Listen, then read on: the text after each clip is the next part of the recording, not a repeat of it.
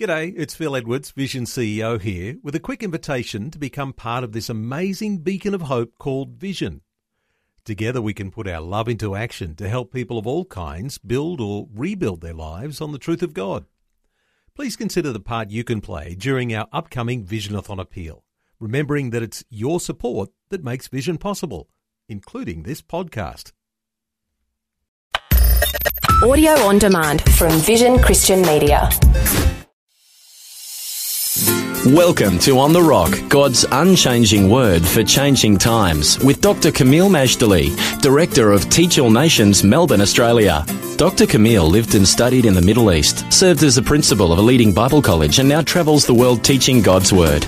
He has an extraordinary knowledge of the Bible and a dynamic ability to make God's truth come alive in a real, practical way. This episode of On The Rock will give you keys to survive and succeed in the days ahead by hearing and doing the words of Jesus. If you actually ponder it, there is nothing more honorable and more glorious in this life and in the life to come than to be called of God. And in today's program, we're going to see the call of God in action to some of the most unlikely people you can imagine as we continue to walk through the Gospel of Matthew. Our series is entitled The Kingly Messiah, Understanding the Gospel of Matthew, Part 1, a verse-by-verse audio commentary, part of the larger Understanding the Bible series. And we are in Matthew chapter 4, verse by verse, walking through Jesus in this great gospel. Remember, as the title suggests, Matthew is building the case that Jesus is the kingly Messiah. He not only, by the anointing, carries himself like a king, but also his whole life and ministry was a fulfillment of prophecy after prophecy uttered by the Hebrew prophets centuries before. And it is a glorious fact of what Jesus had done prophetically that we're reaping the benefits until now. So in this particular lesson, which is called The Call of the Disciples, we're going to see what a great honor it is to have the Son of God come to you and give you an invitation to follow him. And by the way, the call of God isn't just limited to the gospel stories of the first century AD. God is even now calling people to follow him in a life of service and sacrifice, knowing that whatever they sacrifice to God, he's going to give them 100 times more in this life and in the world to come, everlasting life too. Not that we earn our salvation, but we respond to the call of God because we have salvation. Now, our lesson is called The Call of the Disciples, based on Matthew chapter 4, verses 18 to 22. Let me read to you just verse 19 at the moment, where he comes to Simon Peter and Andrew his brother, who were fishing at the time. And in Matthew 4:19, Jesus said to them, "Follow me, and I will make you fishers of men."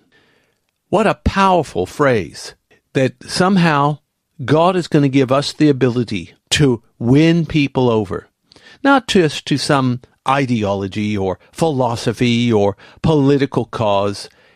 We're going to win them over to Christ and to the kingdom that has no end. In other words, we're going to be soul winners. And there's nothing more powerful than being a soul winner.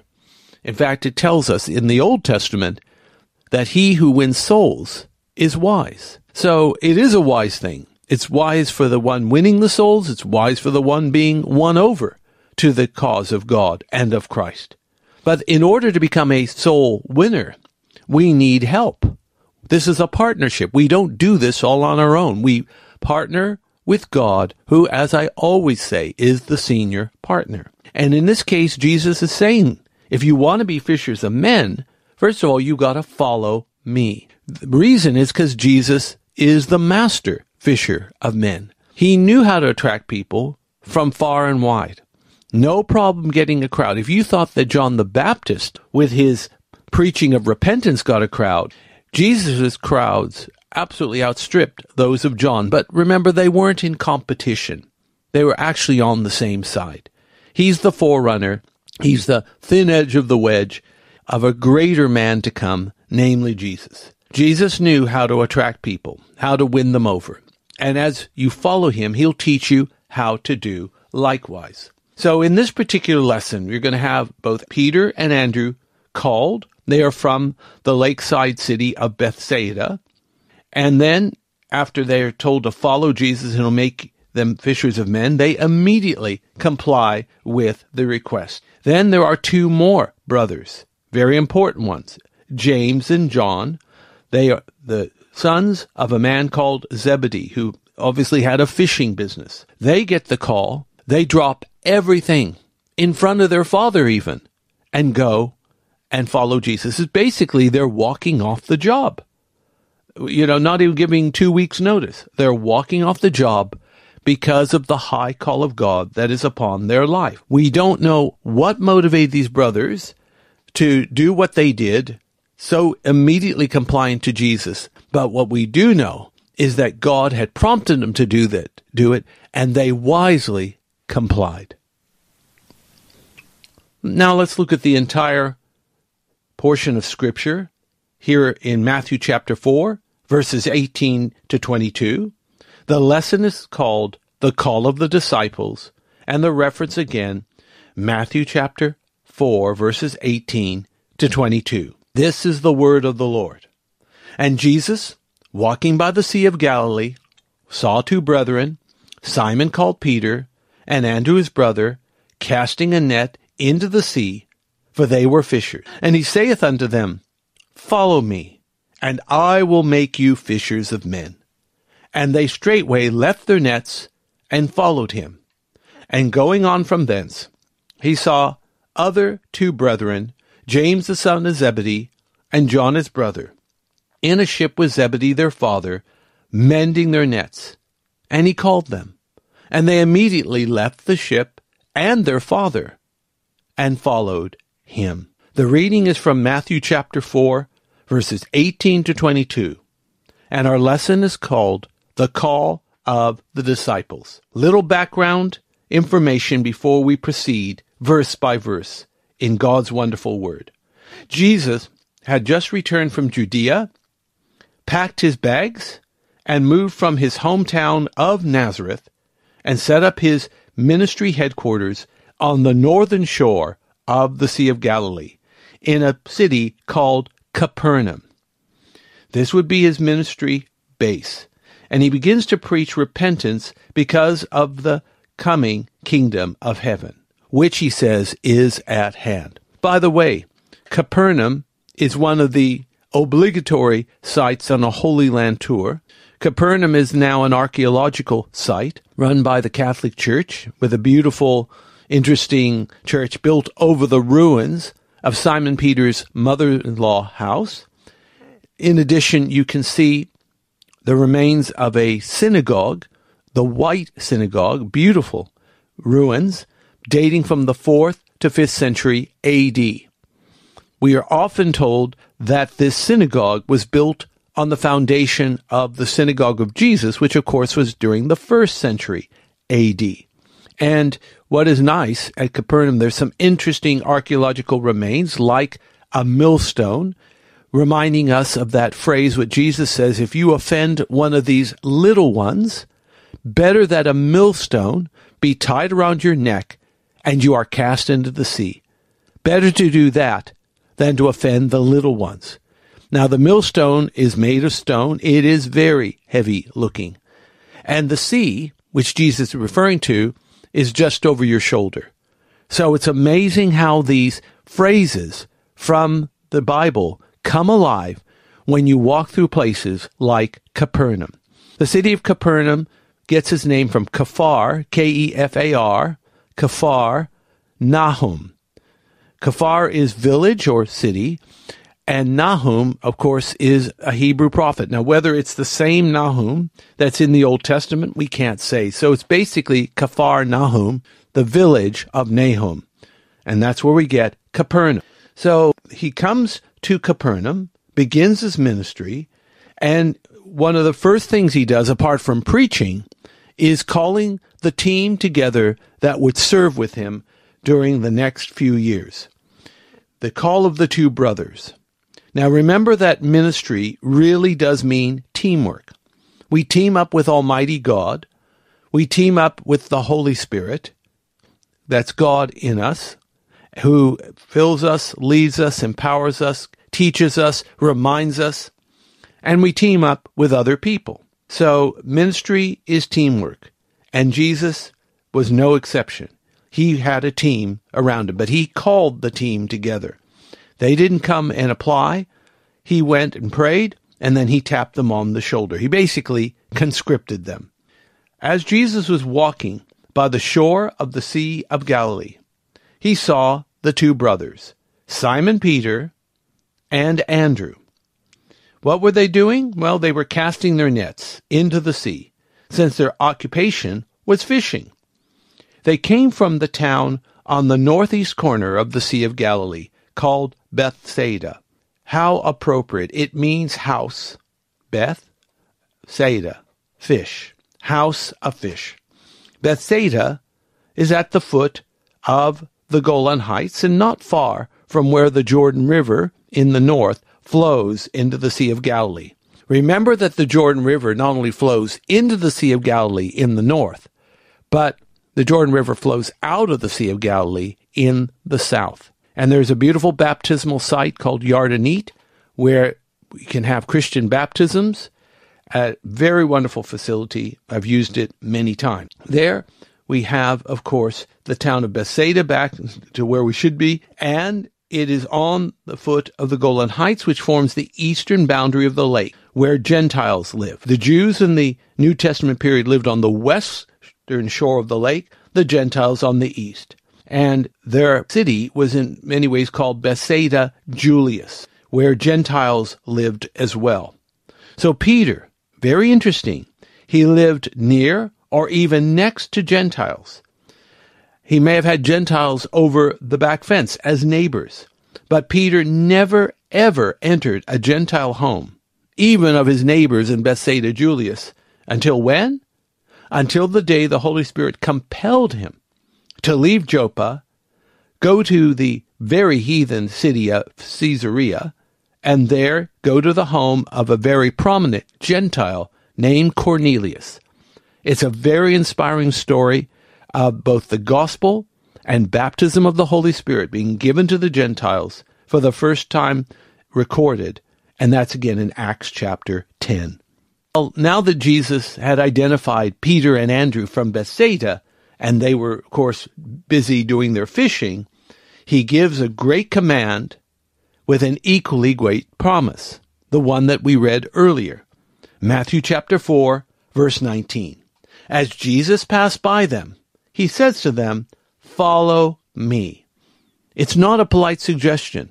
It's not a good idea. It's not wishful thinking. When Jesus said, "Follow me," it was a command. But he gives the great promise. If you follow me, I will make you fishers of men. So instead of catching fish, they would catch people. And they would bring these people to the only one who had the ability to save them from their sins and to bring them to the indestructible, unshakable, everlasting kingdom of God. What we see is there is immediate compliance to the command and the call of God. As soon as Jesus uttered this command, they immediately left their nets and followed him. By getting up and leaving, this was tantamount to handing in their resignation. Wisdom is not only saying yes to the Lord, wisdom is doing so promptly. From there, in verse 21 of Matthew 4, Jesus calls two more prominent disciples. Remember, he had 12. These four are among the most highlighted. He sees two more brothers, James, the brother of John, and both of them are the sons of Zebedee. Now, this John, of course, is the author of the fourth gospel, author of 3 epistles, 1st, 2nd, and 3rd John, and gloriously, he's the author, humanly, of the book of Revelation, the last book of the Bible. This is the same John. Now, they were in a ship with their father when Jesus called them from the shore. It is not clear what these two sets of brothers knew about Jesus, why were they so quickly responsive? Why were they willing to incur confusion, misunderstanding, anger, rejection?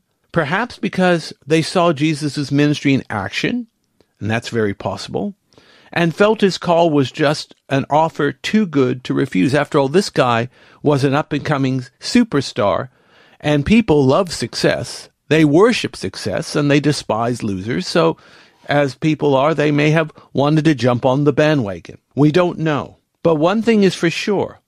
Once the call came forth, they wasted no time. Now, in the case of James and John, they immediately left their father and the ship in order to follow Jesus. It's interesting because in the Gospel of Mark, chapter 3 and verse 17, Jesus calls them the sons of thunder, or Boanerges. Why did he call them sons of thunder? It could have been a playful reference to their father, Zebedee. You see, Zebedee, like his children, like Peter and Andrew as well, like Jesus for that matter, were Galileans. They were living in a land of volcanic soil and basalt stone. Galileans could be very, very loyal, but Galileans could also be impetuous and hot-tempered. This was probably one of those examples. Just imagine, here's Zebedee, he's running a family business, his sons are with him, Jesus walks by, calls them, they drop everything, and immediately leave their father and the nets and the boats behind to go after Jesus. I would guess, and I may be wrong, but that Zebedee probably reacted and maybe said some things, and maybe said some things he shouldn't have, because he didn't understand, why are my sons leaving me, especially in the middle of work, to follow this itinerant preacher? So that's just speculation, why they were called sons of thunder or the kind of reaction they got. But can I say, there is nothing higher, more wonderful, more awesome than to be called of God. If you have received Christ as Savior and Lord, and you know that you're born again, and you have assurance of salvation, friend, you have been called of God. Called of God for salvation, called of God for service. Everybody's called to serve God.